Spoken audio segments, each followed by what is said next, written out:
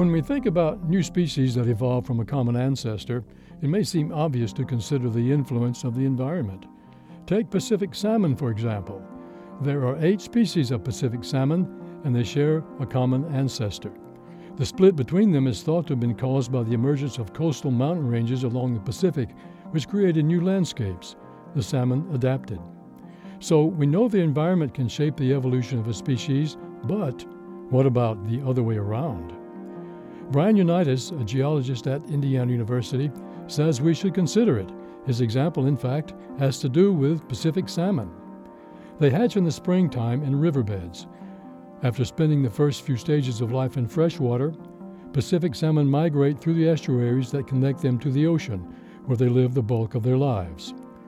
Depending on the species, they can be anywhere from 18 months and 8 years.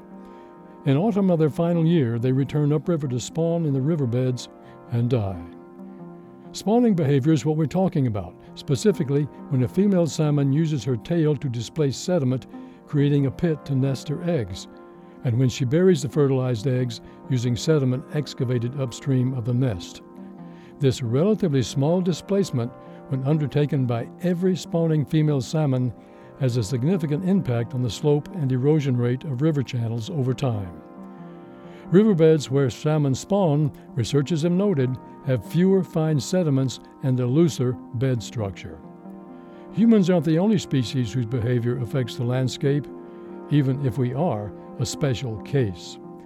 This Moment of Science comes from Indiana University.